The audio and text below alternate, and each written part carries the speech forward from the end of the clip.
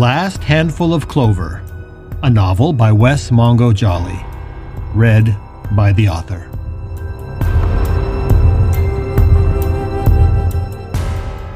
Book 2, Gifts Both Light and Dark.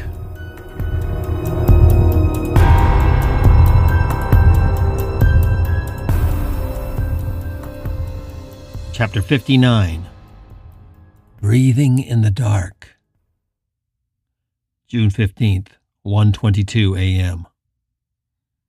They went somewhere familiar. As soon as Tooele said that it was necessary to have a quiet and peaceful place where he could begin his training in the fourth gift, Richard knew exactly where they needed to go. And fortunately, it was less than 100 yards from where they stood. Together, the pair left the courtyard and passed the reflecting pool, heading toward Temple Square. But rather than turning right or left at the iron fence that separated the plaza from the temple grounds, they just walked forward and through the bars. The temple itself was not their goal. They skirted the marble edifice on the left, along the face that had been the backdrop for untold thousands of wedding pictures, and passed through another wall. The complex of buildings that made up Temple Square was actually two separate compounds. The temple itself was located on the west side of the enclosed block, behind the high outside walls. But there was also a wall that cut the block in half, separating the sacred, private grounds of the temple from the more secular and more public half of Temple Square. Tooele and Richard passed through that inner wall, and in front of them was the building they were looking for. Completed in 1875, the Tabernacle was even older than the temple, and an architectural and acoustic wonder in its own right.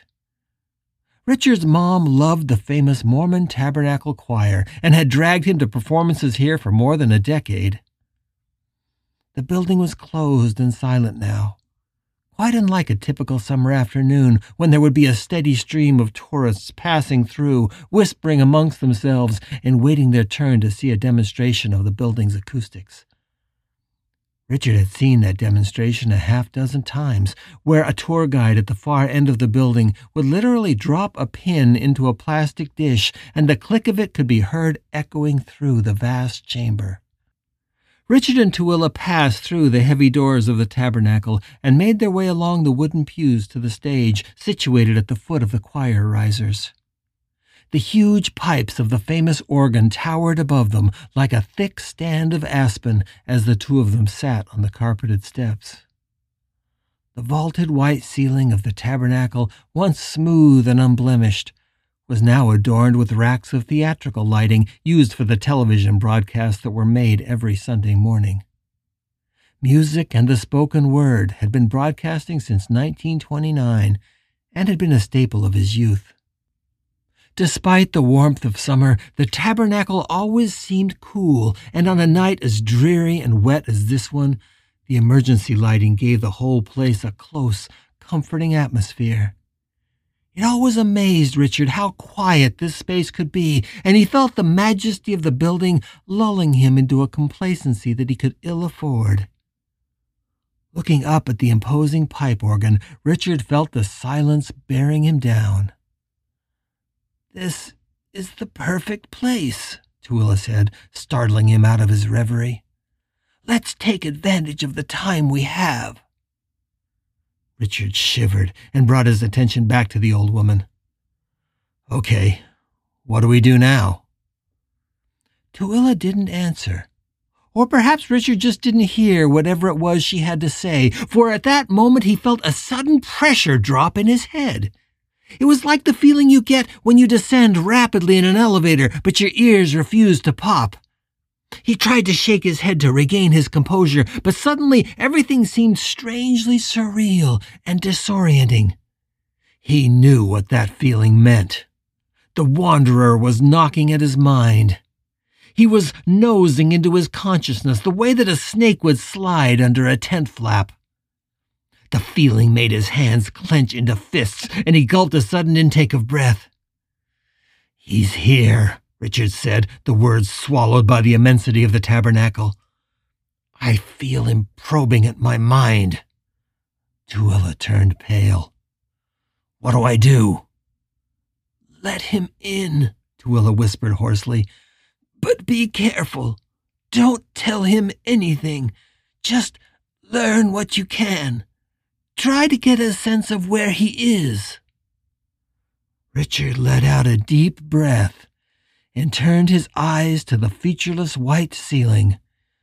He eased back on the riser on his elbows, then closed his eyes and opened his mind.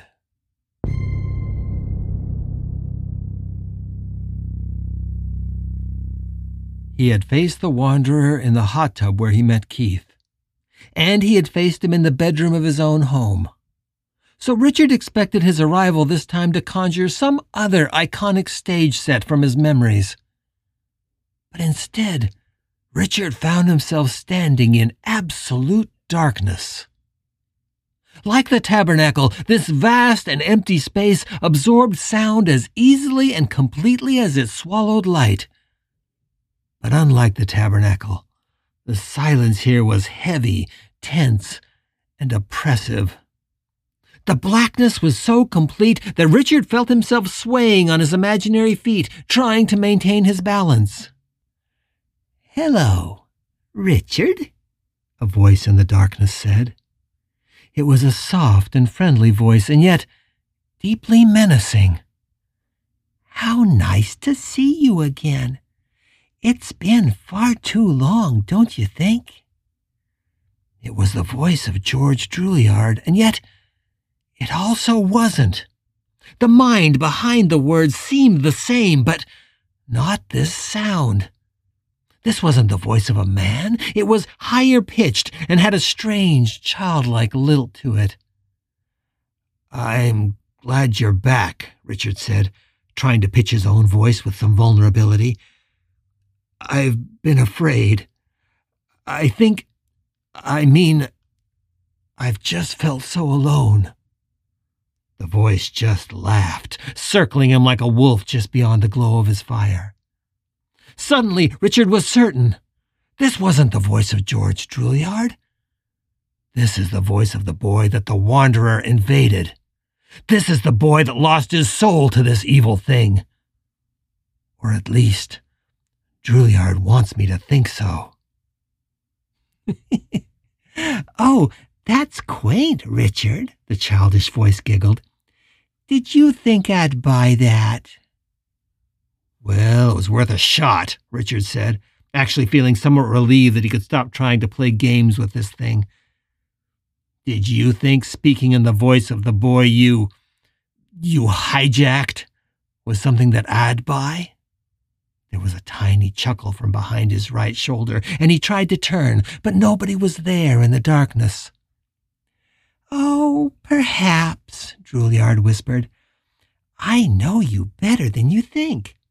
I know we're both attracted to innocence and vulnerability.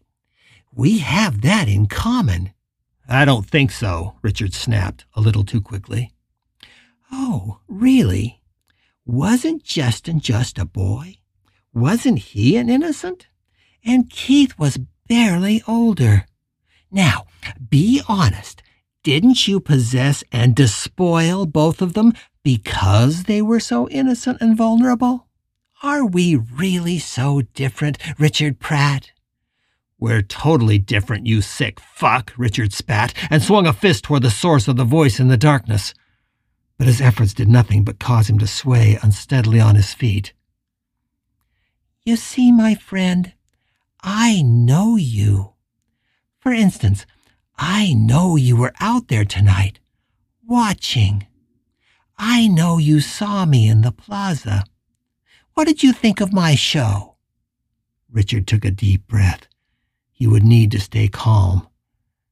"It was rather disappointing, actually. There wasn't much to it. Maybe you should have provided subtitles." The childish voice hissed in derision. "I could feel you there, watching. When you saw me, I know you thought about the long life I've had, how I've been given a second chance. A whole new life to live. That must have made you hard just to think about it. The voice had moved now and was behind him. He turned in the absolute darkness, trying to keep track of the source of the thing's words. Richard decided to try and change the subject. Yes, I was watching. Well, why couldn't I hear you then if I can hear you now? Because, you strange man, the words of God are not for you. Only the blessed are privileged to know what is coming. You may think you're special, but you're not chosen. You're just another one of the damned. Richard didn't respond. Don't let him draw you in. Just let him talk, he thought. After a moment of silence, the voice continued. Would you like to be part of the great work? I could teach you. There are marvelous things you don't know, things you can only dream of, things that would save your soul. Think of it, Richard. If you like, you could start fresh. If I taught you the fourth gift, you could find a body just as I did. You'd have a chance at a whole new life, a new, long life. How would you like that? It doesn't look like it's turned out all that well for you. Oh, on the contrary, it's worked out very well. I've drunk a lot of good wine, I've fucked a lot of women, but more than that, I'm now God. I pick and choose who dies. I can kill or spare anyone that I'd like. For instance, the one that Justin calls your piggy boy. I have his life right here in my hand at this very instant. Richard felt his imaginary body tense, whirling around in the darkness before getting control of himself. No, don't let him get to you, he groaned in his mind.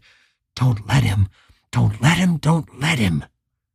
The thing was breathing in the dark. Richard could even picture the little boy now. He sounded about 5 years old, and the voice came from below, as if the boy stood no more than 3 feet tall. It sounded as if the boy was only inches from him, like he could reach out a hand and touch the boy's head. But would it be the white hair of the old man who died 175 years ago? Or would it be the close-cropped hair of the military man he had just seen in the plaza? Or would it even possibly be the tousled hair of some innocent young boy, still trapped with this monster in the rotting prison of his own mind?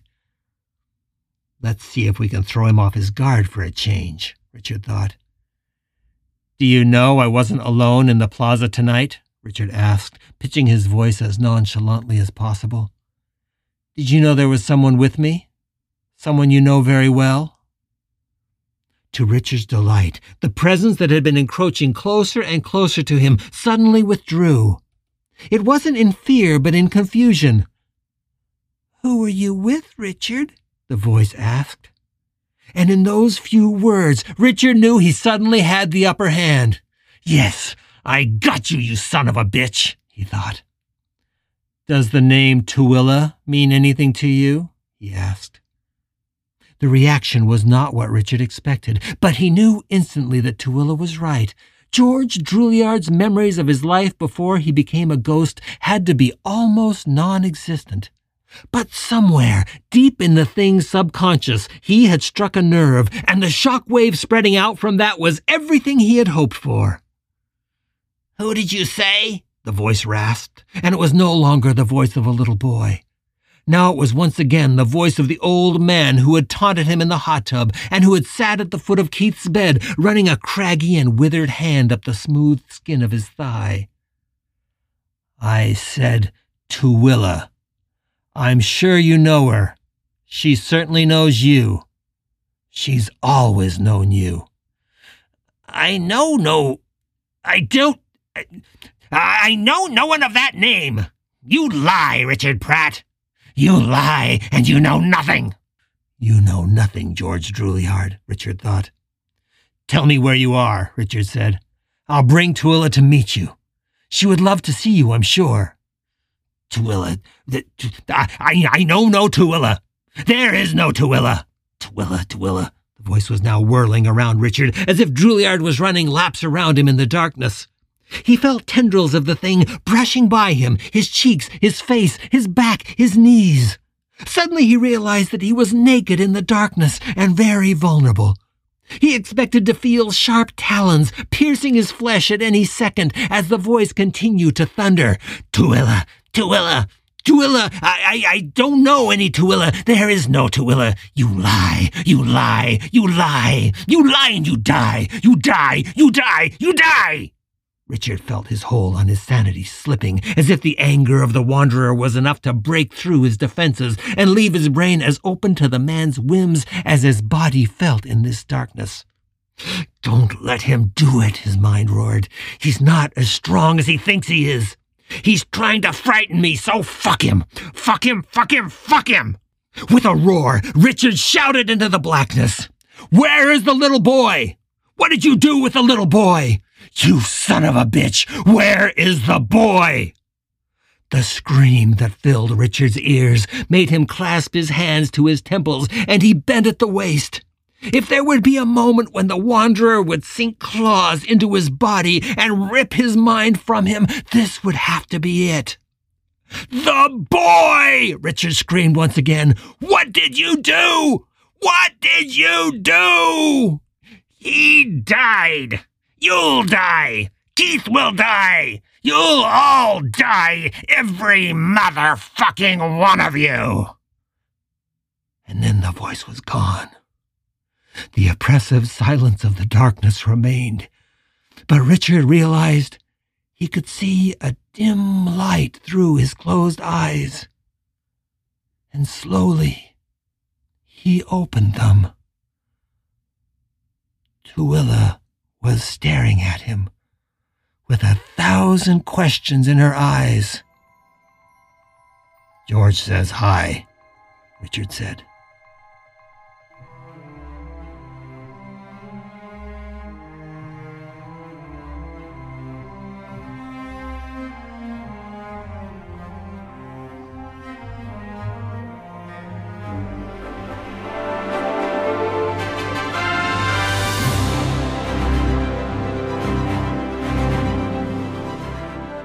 You're listening to The Last Handful of Clover, a novel by Wes Mongo Jolley.